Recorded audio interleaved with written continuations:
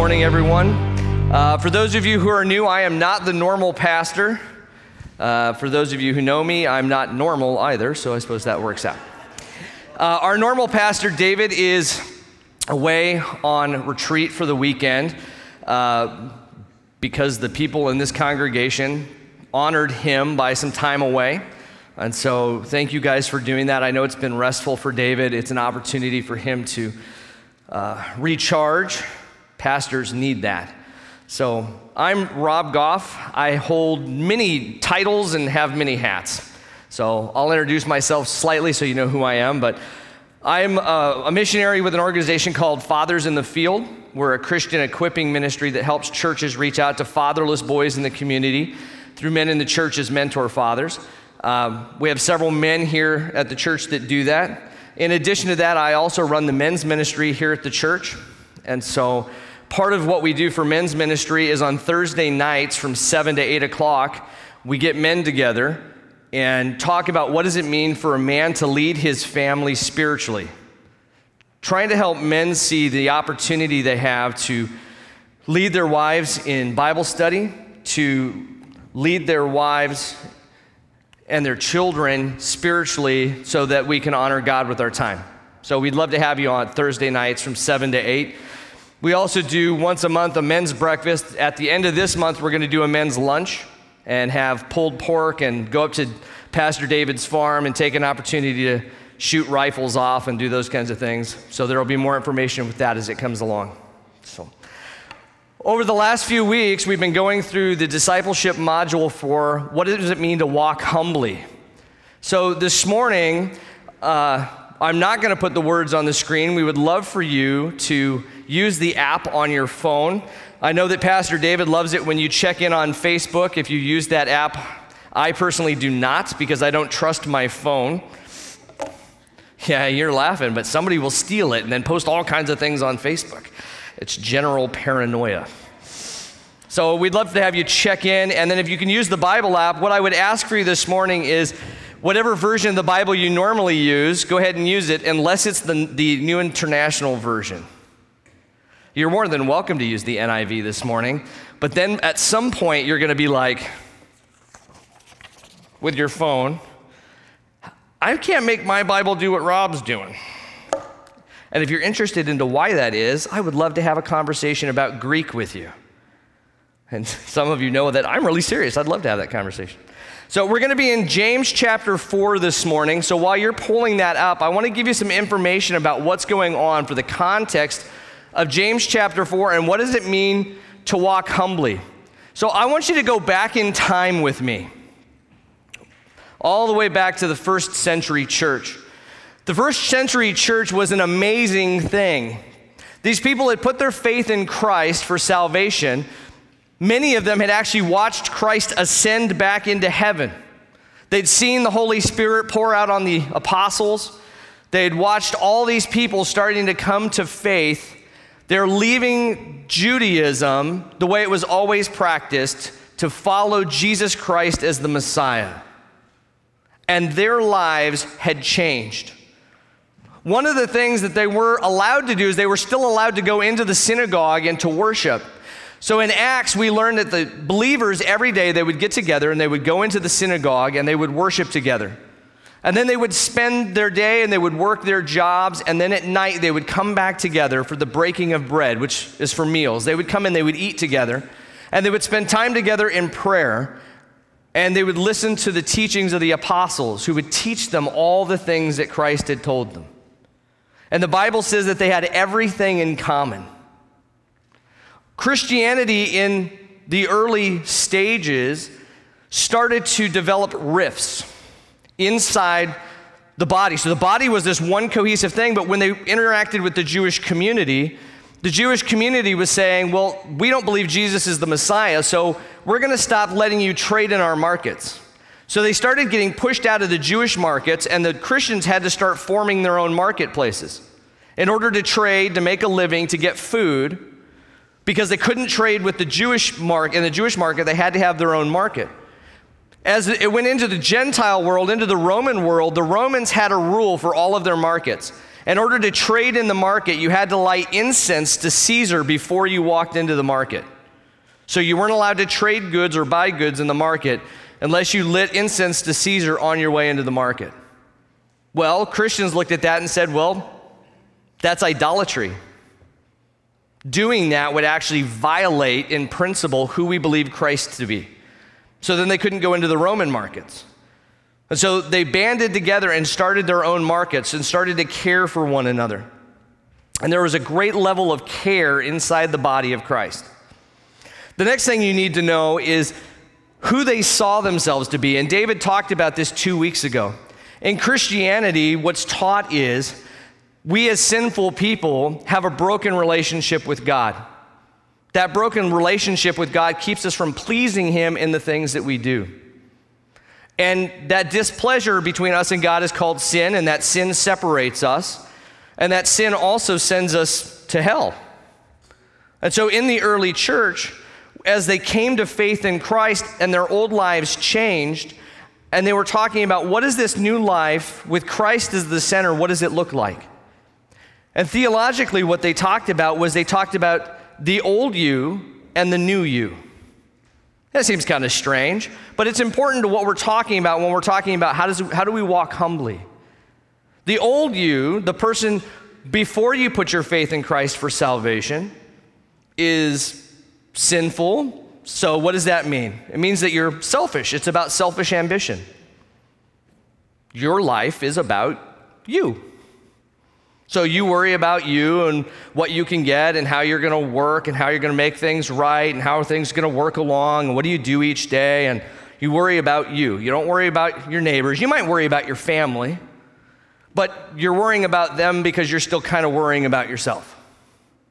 And Paul makes a really good distinction. He says, the old you was alive to sin, alive to the things of self, and dead to God. That means when you wanted to do things the way you knew God wanted you to do, you attempted it, but never quite got it right. But when you did selfish things and prideful things, you got them right every single time. 100 out of 100 times. Paul says that when the old you dies when you come to faith in Christ, so when you put your faith in Christ for salvation, the old you dies and a new you is born. And the new you is completely different than the old you. Very strange, but now instead of being alive to sin and dead to God, you're alive to God and dead to sin. Which means that when God calls you to do certain things, to live a certain way, to follow Him, you actually have the ability not only to do it, but to do it correctly. 100 out of 100 times. And when sin and selfishness comes in, believe it or not, you don't have to do it anymore. I always tell this story to people. Imagine a dead body. Everyone could imagine a dead body. Okay, if there's a dead body here on the stage with me, and I have a stick, and I poke the body, what happens? Hopefully nothing. If the person is not dead, then something will happen. They will be like, stop poking me with a stick. Or they'll groan or something or roll. I don't know what to do. You poke a dead body with a stick, it doesn't do anything. In the early church, the understanding was, prior to Christ, when God asked you to do something good, you were like a dead body. God would say, come do good, and you wouldn't do anything. Because you're dead. You can't operate in that realm. But when you come to faith in Christ, the opposite becomes true. When God says, come and obey, this is what obedience looks like. This is how you grow and mature and become more like Christ.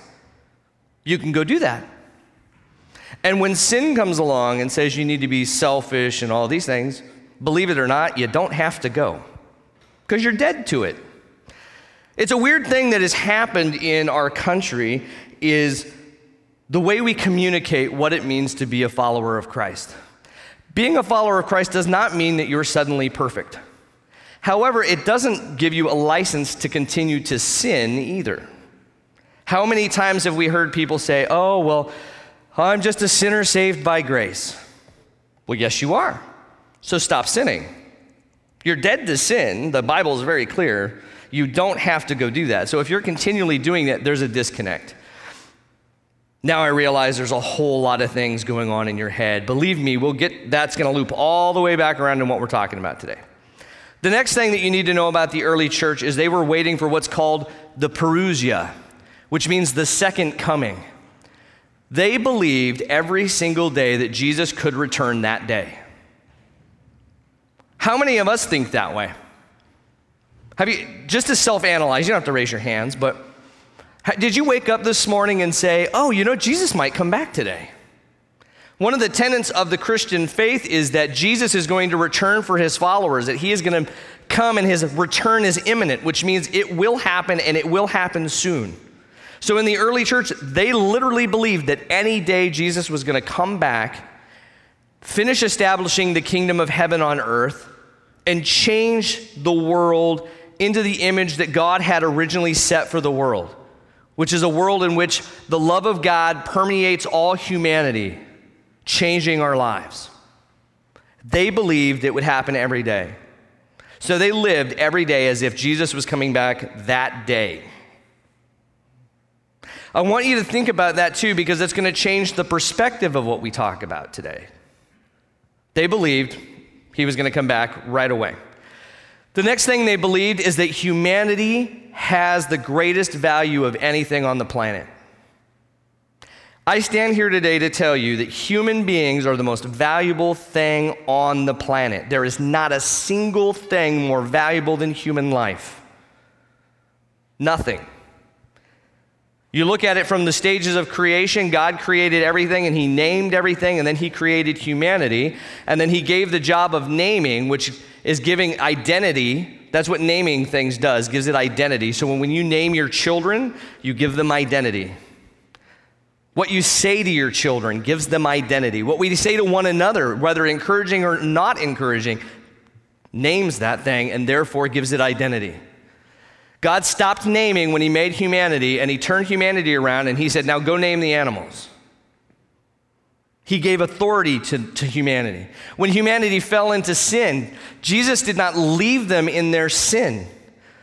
God did not just abandon humanity, but rather the second person of the Trinity himself, God, came down, took on human flesh, lived the perfect life that God's justice requires us to live, that in our sinfulness we cannot live, died the death of separation that we deserve as sinners, rose from the dead, conquering death, the one thing none of us can do, because God sees value in humanity. So much so that he didn't abandon us, but died for us. And didn't just die for us, but you realize as a Christian, the Bible says that God gives you the Holy Spirit. So the third person of the Trinity, God himself, comes and dwells in you. God himself is dwelling in believers. That, by the way, should make your brain hurt. Your brain should just be like, I have no idea what to do with all this. Because humanity is the most valuable thing on the planet. The early church did two things. They looked at humanity and they said, these are the most valuable things on the planet. Nothing has greater value than humanity. And Jesus said that the world would know that Christians followed Christ by the way they loved one another. Please understand in the context, Jesus said, the world will know that you are my disciples by the way you love one another. Not by the way we love the world, by the way we love one another. So this morning, if you haven't put your faith in Christ, I would love to speak with you more about it. If you have, then you have the Holy Spirit living inside of you as a Christian. And every person in this room who is a Christian is your brother and sister in Christ. And it is your duty, responsibility, and pleasure to care for them. The early church, when they saw one another's needs and when they saw where the other people were at, they didn't just go, oh, man, I wish Bob would work. I wish Bob wasn't so lazy. Man, I hate Bob. Bob drives me nuts. They said, man, Bob is hurting. Bob has value. Bob is important. We need to help Bob. How do we help him? How do we come alongside and help him? If humanity is the greatest, most valuable thing on the planet, and as brothers and sisters in Christ, we are commanded to love one another, then we should be loving one another. That's the nature of what we should be doing. So you will need all those things for this morning, because when James is writing, he is writing to the early church. And the early church has started to have a problem. They went from this community that was growing by thousands daily, where they're caring for one another and loving one another, and all of a sudden, they have an issue. So we're going to back up just a little bit. We are going to be in James chapter 4, but you can either listen or you can follow along. I'm going to go all the way back to James chapter 3, verse 13. James is talking about wisdom. He says, by his good conduct, let him show his works and meekness of wisdom. He's talking about the believer. If any of you wishes to be a teacher, to be wise, you should show it through the meekness of your wisdom. But if you have bitter jealousy and selfish ambition in your hearts, do not boast and be false to the truth. This is not the wisdom that comes down from above, but is earthly, unspiritual, demonic. For where jealousy and selfish ambition exist, there will be disorder and every vile practice. But the wisdom from above is pure, and then peaceable, gentle, open to reason, full of mercy and good fruits, impartial and sincere. And a harvest of righteousness is sown in peace by those who make peace. It's a really good description of what does it mean to be a believer.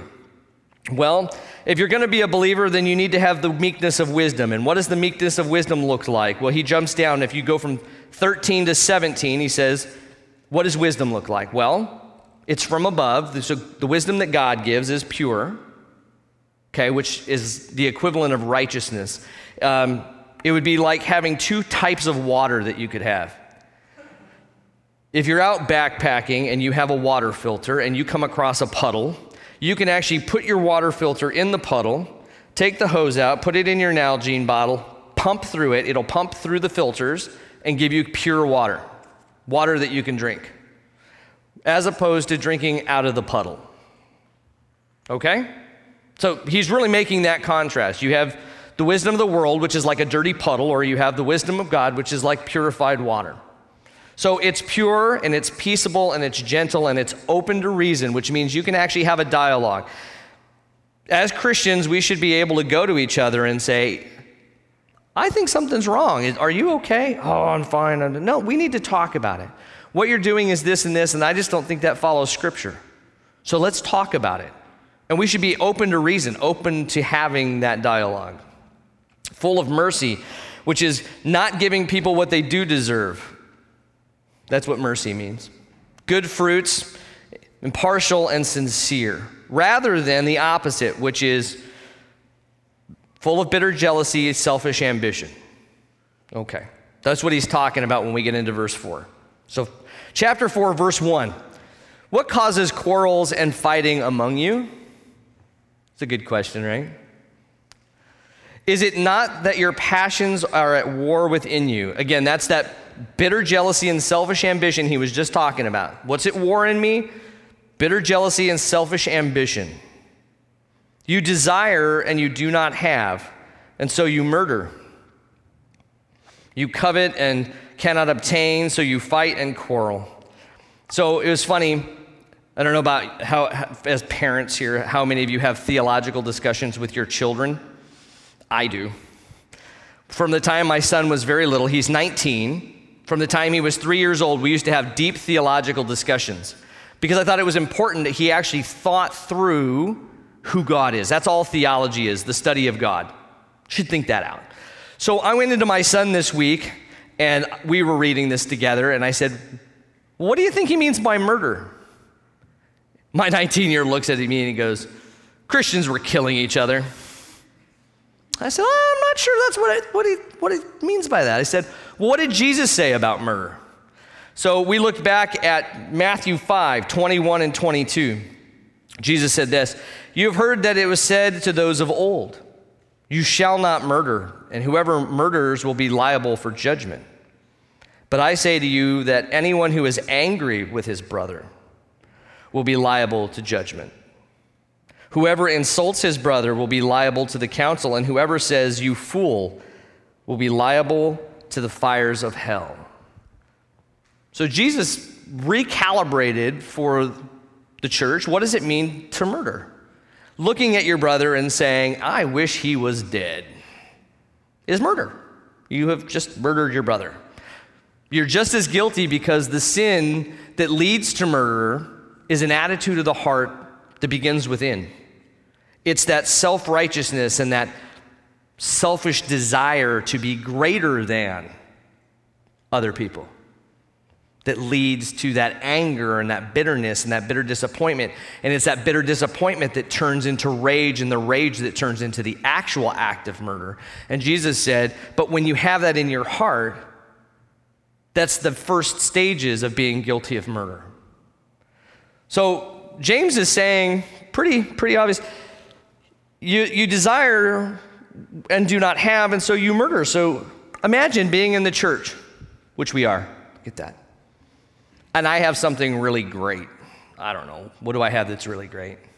I have a 4Runner. I think my 4Runner is pretty great. So let's say I have a 4Runner, and one of you in the audience really wants to go 4-wheel drive. You want to go out 4x, and that's what you want to do, and you think, you know, Rob has a 4Runner, and I don't have a 4Runner. Man, I wish that guy was dead. I could just take his 4Runner. Yeah, I could do that. You know, I think of all the things that Rob doesn't do with it. Rob doesn't take it hunting. I would take it hunting. Rob doesn't go and load it up with stuff and like try to get it stuck in the mud. I would go do that. I would drive up vertically up hills and down ravines. I would do amazing things that Rob isn't doing with it. So I really wish I had that. I know that seems like an absurd thing, but sitting here in the room, you're probably thinking of ways in which you're already guilty of this. We're all guilty of this. We sit around and we look at what other people have and we think, man, I wish I had that. I think I would do a much better job. So James is saying, well, that's the first step is it ends up being murder. He says, you covet, which is an overwhelmingly strong desire to own something that is not yours. Moses in the Ten Commandments says that it's a sin to not only covet your neighbor's wife, which means to look at your neighbor's wife and be like, that's a good-looking woman. That man does not deserve that woman. I deserve a woman like that. And it also says you shouldn't do that with your neighbor's things. It's the same commandment. You shouldn't look at your neighbor's stuff and go, man, if I had that RV, I would use that thing all the time. Or if I had this. Okay. You covet, but you don't obtain, so then you fight and quarrel. So then in the church, what are they fighting and quarreling about? They're looking at each other's stuff and they're saying, oh, in their hearts, man, that guy he's not using what God has given him appropriately, and I would use his stuff appropriately. I just would. So then we start to fight and we start to quarrel in the church. And this is what James says. I want you to follow with this. This is where if you're in the NIV, it's going to cause you fits. So, you do not have because you do not ask. So rather than being humble and seeking help in the church, they're striving with one another. Remember, we just talked about this church, this group of people that said to each other, hey, let's help one another. In the early church, when somebody had need, if I had food and you had need, you know what I did with the food? I gave it to you. If you had need of money and I had money, I gave it to you. So that when Barnabas sells his property in the beginning of Acts and he gives the money to the apostles did what with the money? They fed the widows, and they fed the orphans, and they fed the believers in the church who had need. And then when Ananias and Sapphira saw that Barnabas was getting some pretty good kudos from the church, they went and sold a piece of land too. And then they conspired together to not give all the money to the church, but to tell the church they gave all the money. Do you guys remember this story? So then they go to Peter and they're like, hey man, we sold our property for this money, and they give him the money. And Peter says, well, is this all the money that you sold it for? The point isn't whether or not they gave all the money. The command is not to give all the money. All they had to do was be honest. And they lied about it. And the Holy Spirit killed Ananias and then killed Sapphira for lying about it. Not about the money. It was not about the amount of money. It was about the heart attitude. They gave the money so the church would think they were great, so that they would have prestige, because in their hearts they were much more worried about what people thought about them than about that right relationship with God. They cared much more about how it looked than what the reality of it was. James is saying the same thing. Look, you guys are striving and fighting and arguing, and you know why you don't have? Because you have selfish ambition. You aren't going to the church humbly and saying to them, I have need. Rather than doing what's right, going to the body of Christ and saying, I have need. What they're doing is what the world does. They're striving with one another, there's selfish ambition, there's covetousness, and there's anger. Because you have what I want, or you have what I need. Why won't you give me what I need? And your brother would look at you and say, why didn't you ask?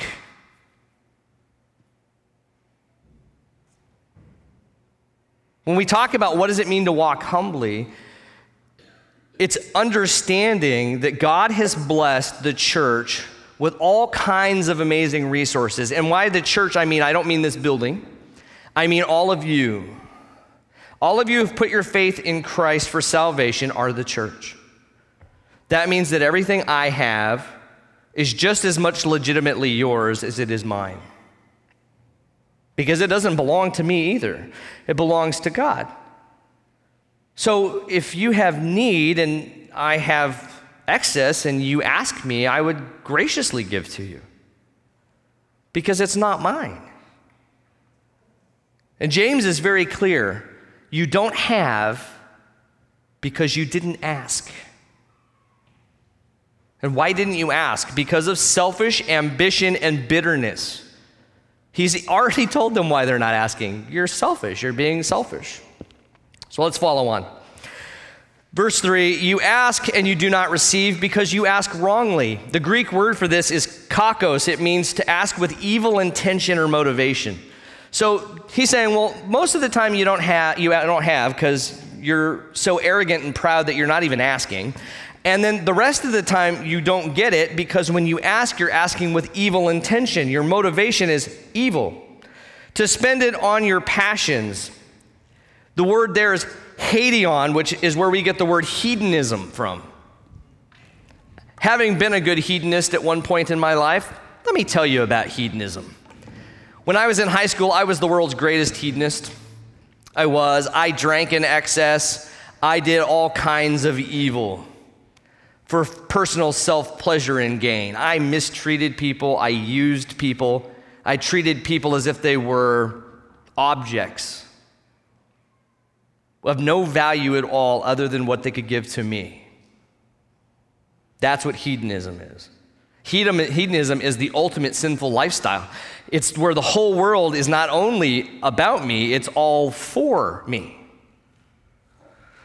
So James is saying, well, you don't have because you don't ask, and when you do ask, you ask with evil motivations because you want to be hedonistic. You want to take what they have so that you can have all kinds of pleasures for you. You're asking with selfish ambition. You're not asking because you have need. You're asking because you're acting like a non-Christian person and you're acting selfishly. So, verse 4, you adulterous people. I think that's pretty self-explanatory. Do you not know that friendship with the world is enmity towards God? So I thought, this would be a great opportunity for us to talk about what does he mean by the world. 1 John chapter 2, verses 15 to 17. Do not love the world or the things in the world.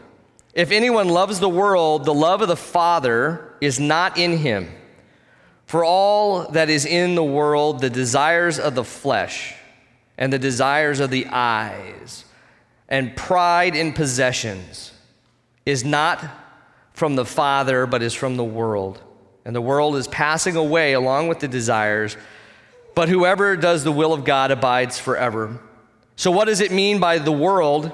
It means the desires of the flesh, the desires of the eyes, and the pride in possessions.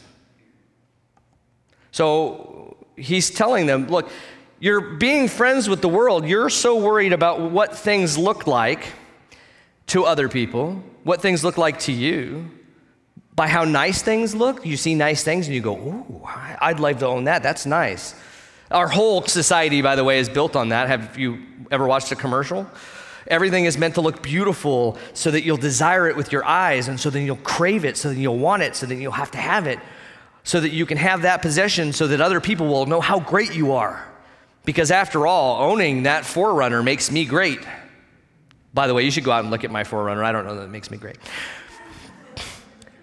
But that's what we're taught in our society, because our society is very worldly, and it is the actual antithesis, the exact opposite of what Christianity is. The world tells you that your value comes from what you own, how much money you have, how pretty you are, how handsome you are, how strong you are, how put together you are, how non-screwed up you are. Christianity says your value comes from who you are in Christ. Your value comes from the fact that you are the most valuable thing on the planet. So valuable that God himself came and died for you, that you might have a restored life. So valuable that God himself dwells in you. How then can you be so wrapped up in the crap you own? It's not new. It's not like we're the first generation to have to worry about this. The people in James's day were struggling with, how do my things make me valuable? And James was saying they don't. Your value comes because you're a human being. And your value is made that much greater by the sacrifice of God on your behalf. How then can you murder one another? How then can you sit in this room, ladies and gentlemen, and envy one another and be jealous of one another? It's very convicting. This is why David doesn't let me preach very often. Therefore, whoever wishes to be a friend of the world makes himself an enemy of God. Remember that life we talked about before? The old you that was all about selfish ambition and gain and greed is dead. Not sleeping, not taking a nap, not like part-time in control of your person. Dead. If you have your faith in Christ, that person is dead. So you can't live the way the enemies of God live anymore. So stop it. Or do you suppose it is to no purpose that the scripture says, he yearns jealously over the Spirit that he has made to dwell in us? God is jealous of the Spirit he made to dwell in us because it's his Spirit. The third member of the Trinity lives in you. So of course he's jealous for your time. He's jealous for your passion. He's jealous for your love because he dwells in you. If you're married, or if you have children, or if you have any human being that you just truly, really think is great, you become jealous for their time because you love them so much you just want to spend time with them because they're so amazing. And it is no different. God wishes that for all of humanity, but especially for those in whom his Spirit dwells. Verse 6, but he gives more grace.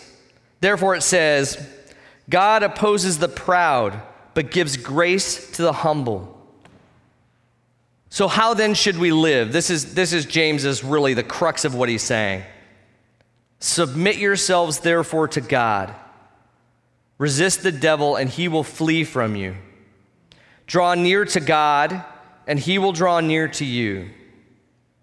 Cleanse your hands, you sinners, and purify your hearts, you double-minded. I love the word double-minded. It means to say with one thing what you believe and then to actually operate in a different way. So it would be for me to say, oh, you know, I think that adultery is wrong, which I do, and then go out and have an affair. That would make me double-minded. So what James is saying is, look, You have all kinds of pretty words that come out of your mouth, but then your heart is somewhere else. But it doesn't have to be that way. We don't have to be that way. It's not how we're designed as believers to be. So what does he say? He says, draw near to God. It says, cleanse your hands, you sinners. Purify your hearts, you double-minded. Purify your heart. To come before the Lord and say to him, Lord Jesus, Son of God, have mercy on me, a sinner. Lord Jesus, Son of God, have mercy on me, a sinner. Lord, forgive me today for being proud. Lord, bring the men and the women into my lives that will help me stay away from pride. Be wretched and mourn and weep. Let your laughter be turned into mourning and your joy to gloom. And what is he saying here? He's saying, don't revel in the world any longer. You want to be purified and set right with God. Stop finding your worth and value the way the world does in what the world says you should be valuable. The lust of the flesh, the lust of the eyes, the pride of possessions. Stop letting that be what makes you valuable. Stop it. Rather mourn. You should mourn that you've even acted that way. You should mourn and you should weep and you should let your foolish laughter be turned into gloom rather than act that way. Humble yourselves before the Lord and he will exalt you. To humble yourself means to put yourself in a right standing before God. So let me help you. I know because I go through this on a regular basis. Don't think that I'm just up here being like, all you people should be like me. Amazing all the time. No. The reality of the situation is I know who I am in Christ. I know several of the men and women in here who do amazing things for the cause of Christ, who treat you guys as the body amazingly, who do amazing things for you, and most of the time the rest of us never know that's going on. Because those people would never go out and shout it to the rooftops. Because I tell you what, the Bible is very clear. If I go do some good thing that I know is the right thing to do that honors the Lord, and then I get up in front of you and tell you what it is, there's my reward. I've actually robbed myself of the reward. The reality of it is we don't do those things so that you will think we're great. We do those things because they're the things that God has told us to do. True humility just says, well, yeah, I did that. Why wouldn't I have done that? Or, hey, here's a great opportunity to serve somebody. Would you come with me? I could use the help. So we've done as men in this church, we've done several really amazing building projects. And we've taken along a couple of guys that really know what they're doing, who are the most humble, nicest, sweetest guys that would never want me to point out who they are, so I won't. But they do that because why wouldn't they? They give up of their own time. They give up their own talents. They use their own equipment. They never ask for money in return. They never ask for anything. They just do it because they know it's the right thing to do because it honors the Lord. The amazing people that work at our food bank, which is the second largest in Clark County. You guys should be proud of that.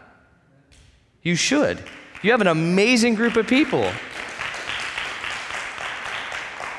You have an amazing group of people that make that run, and those people would never go and tell you all the amazing things they do because they have a right understanding of who they are positionally with Christ. They said, my worth and value comes from who he is. He dwells in me, and all I'm doing is learning obedience.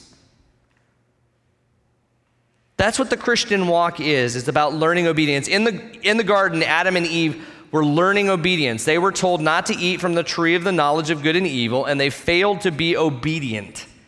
When Christ comes and reconciles us to God in Christ, we are reconciled and the Holy Spirit lives in you, you are back to the state that Adam and Eve were in. Ladies and gentlemen, learn obedience. Learn what it means to follow God. That's what humility looks like. I know I'm not him, which is really good for all of you because I would be a terrible God. Know that you are not God, but also know that God sees humanity as the most valuable thing on the planet. And if you are a Christian and you are here today, then you need to see humanity as the most valuable thing on the planet as well. Every human being. It does not matter what color their skin is, what their gender is, how tall they are, how beautiful they are, how ugly they are, how skinny they are, or how fat they are. They're a human being. Christianity should be setting the standard for how we care for humanity. Not because we're great, but because we stand before a God who is great. Knowing that everything that you have, every possession you have, every meal you eat, every thing over your head, every piece of clothing on your back did not come from you, it comes from God, and it is a gift. Knowing that everything that you own belongs to God still. Christianity, for the longest time, was known as the religion of the open hand, which meant that everything I have is like this to you. Do you realize how painful it is if I say that you can have this and then I do this with it? You can take it, but you're going to have to pry it out of my hands. One, this is not very inviting, by the way. Two, when I lose this, when it's taken, either by you or by God or by someone, I've actually suffered loss because I was holding on to it. Christianity is about saying, Jesus is going to come today. Probably this afternoon. So I really won't need that extra money anyway. I don't need that extra food. I don't need the tools. I don't need any of that. Because Jesus is going to come today. And if he doesn't come today, he'll probably come tomorrow morning.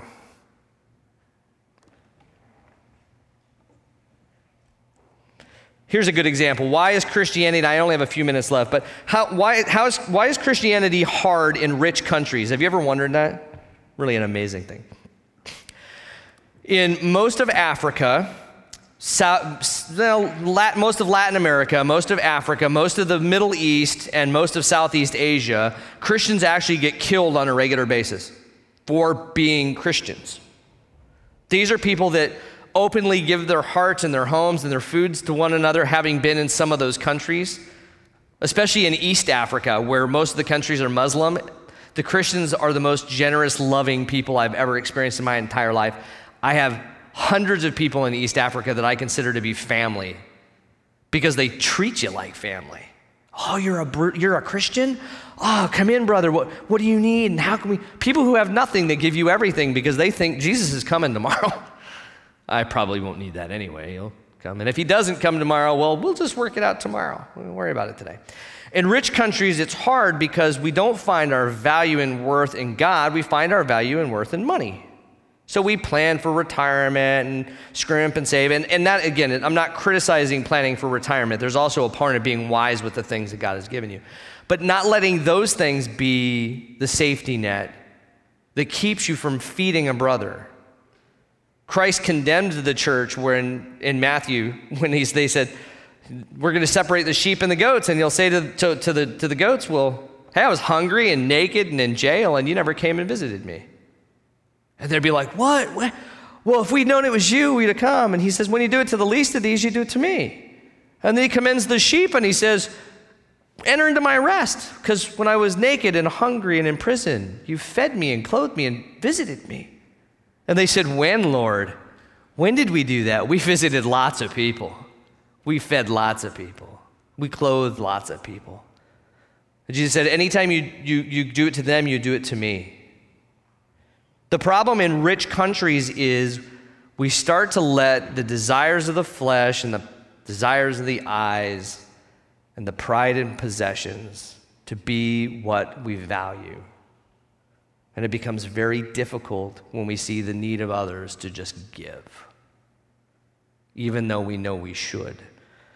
So I know that David did a wonderful series, if you want to go on the internet and look at it, that the church does not want your money or the church just wants your money. It was really good. So I'm going to use money as an example, and I don't want your money either. I don't care if you tithe or don't tithe from a positional standpoint of on the stage. I do from a heart standpoint. So the Bible says that you should tithe, you should give 10%. So I thought, okay, well, what's a median income in America? It's like $60,000 a year. I know some of us in here are going, man, I wish I made 60 grand. I'm not exactly rich either, so I think that same thing. So if you made $60,000 a year, 10% of that is $6,000 a year in tithe. Of just saying, God has asked me to give back the first fruits of what he has given to me. Again, everything belongs to God, and he was gracious enough to give me a bunch of it so that I could eat and do all the things. And I'm going to give 10% of that back to Christian ministry, whether it's the church or missions or whatever you're going to do with it. I'm going to give 10% back to what God would want me to do. That's $6,000 a year. That's $500 a month. Now, the exciting part. How many of you, and I don't want to see hands, this is a mental thing, I want you to think this one out. How many of you give $500 a month if you're making $60,000 a year? Most people in America tithe between 1% and 3%. And even if you made $30,000 a year, which by the way is only slightly higher than minimum wage you'd make just under $20,000 a year, would be $250 a month. Ladies and gentlemen, we don't tithe well, and that's not everybody. I know some people in this room that give way more than 10%. Because too often, our hearts are still around the things we own and not around the people around us. So James says, why are you having all these problems? You're having all these problems because your heart is no longer where God wants your heart to be. You've gone back to having a heart where the world has their heart. Instead of experiencing triune love, the love of the Father through the Son in the Spirit, which means that God the Father loves us so much that he sent the Son, Jesus, to die for us. And then when you put your faith in Christ, he loves you so much that he sends the third person of the Trinity, the Spirit, to live in you so that you can learn obedience, not alone, but through the power of the Spirit and through the body of Christ, and understand. You are the body of Christ. None of these commands that James gives are meant for an individual person. They are meant for a corporation. They are meant for all of us. When you came to Jesus, you put your faith in Christ on your own. And then you stopped being a solo relationship between you and God, and it started being a corporate relationship because you entered into the body of Christ, and now your relationship with one another, with other believers in Christ, is just as vital as your relationship with God. You don't have because you don't ask. So as the body of Christ, what should we do to walk humbly before God? One, we understand positionally where we are before God, and then we understand humbly that we are connected to one another, and we are asked to give to one another, and we are asked to love one another in the same way that Christ loved us and gave himself up for us. That's an amazing thing. You have the opportunity to walk humbly before God by caring for one another, for building relationships, for getting to know the people in this room intimately. And what does it mean to carry their burdens? What does it mean to help them? What does it mean to love them? What does it mean to do all the things that need to be done? And then if you have need, all you have to do is ask. Don't be angry with one another. Do not fight with one another. Do not quarrel with one another. Do not murder one another. Simply ask. Simply humbly put yourself in a position where you are willing to swallow a little pride and ask. But understand, if you want the things to be hedonistic, to go and follow after the things of the world so that the world will think you're great, the church will tell you no. Not because we don't love you, but because we do love you. Because true love is seeing the needs of others and putting their needs above your own. That's what love is. Love means I see what you need, not what you want, what you need. And I love you so much that even if I need it, I will give it to you for your needs above my own. Because humbly before God. So here at 6A, we talk about doing justice and loving mercy, walking humbly with our God. And all of those things are tied together in who we are positionally in Christ. So let's pray.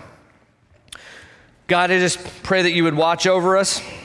Bind us together as a church that we might lift one another up, that we might come together in a way that honors and glorifies you, that we would care for each other in a way that honors and glorifies you, that we would share our needs, that we would be humble and loving, that those outside the church might see us and see our love and be attracted by that, that we might minister to them as well.